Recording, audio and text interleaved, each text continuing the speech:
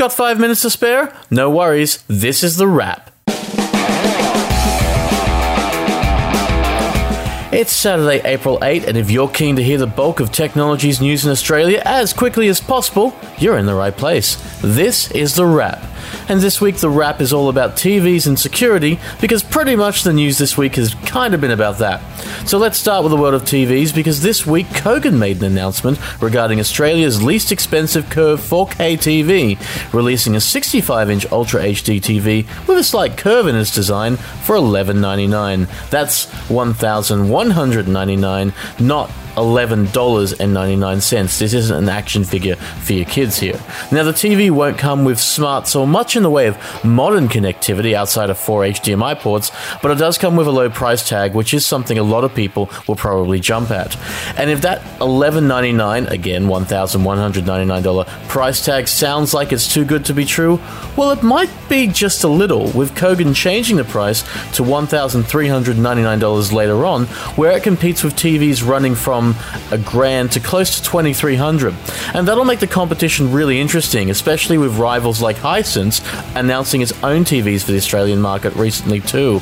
A little more premium, Hisense is looking to throw its hat into the ring of quantum dot technology, a concept that uses little crystals in the screen to enhance the color, and it's something Samsung, Sony, and LG have all been relying on for at least a year.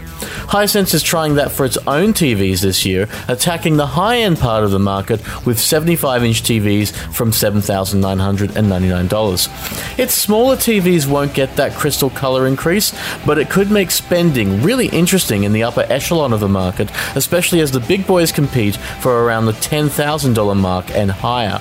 In fact, this week Samsung let journos and the general public go eyes on with its new QLED TVs ahead of the release in retail, and while the prices can be a little on the high side, the imagery is also spectacular, with really bright, vivid colors and totally dynamic visuals.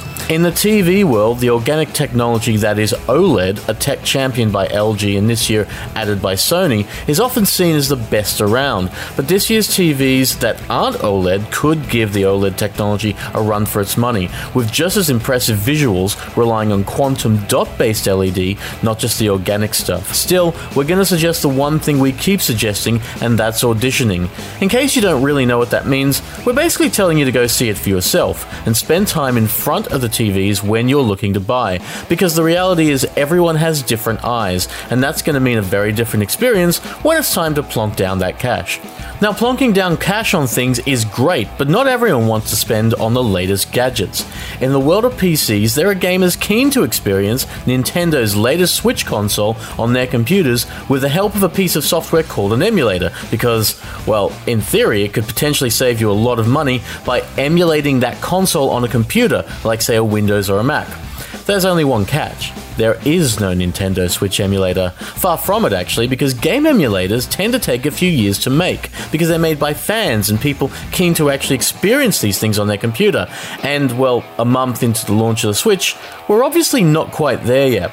But that's not going to stop cybercriminals from being a little dodgy and trying to convince you otherwise, because that's the new scam going around, telling anxious and keen gamers that if they want to install a Nintendo Switch emulator and play something like Zelda Breath of the Wild on their laptop, they just need to click on a file for Mac or Windows PC and install. Except no. So much no. All of the no. So much no, you wonder if no still means no. And guess what? No still means no.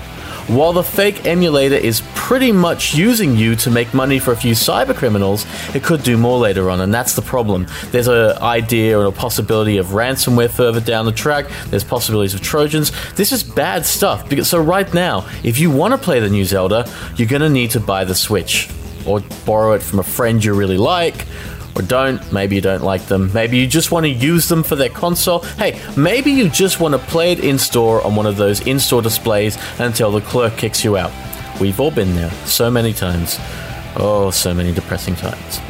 One more bit of random news this week, and it comes in the form of a phone. And if you've ever visited Pickup, well, you know how obsessed we are with these things. Hell, most people tend to be, so it's not just us. But we are obsessed. It's true. Finishing up this week, Alcatel showed off a phone that comes up with a neat trick. You know how you get two cameras on the back of the iPhone 7 Plus and on the back of the Huawei Mate 9 and a lot of other camera phones, actually, in general, well, Alcatel's flash will give you 2 on the back and then 2 on the front, just in case you want double the selfie and double the standard photos. 2 cameras on each side is unusual and potentially a world first, with the flash delivering a grand total of 4 cameras in a body that also comes with a 10-core processor, something we actually haven't seen in Australia as of yet either. That said, the specs don't look terribly amazing, at least not for our market, and if it even arrives, it will do so with an older edition of Google's Android. Right now, there's no word on whether Alcatel will even make the flash available to Australia, with Saudi Arabia the first place where this one is expected. But hey, if we just jab Alcatel enough with our pick a cattle prod, which we have somewhere along here, I know I left it somewhere, well, there's someone that might actually listen.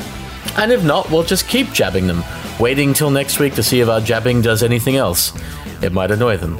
We'll just jab a little bit harder then. Jab is not a euphemism for anything, okay? Let's just get that out of the way.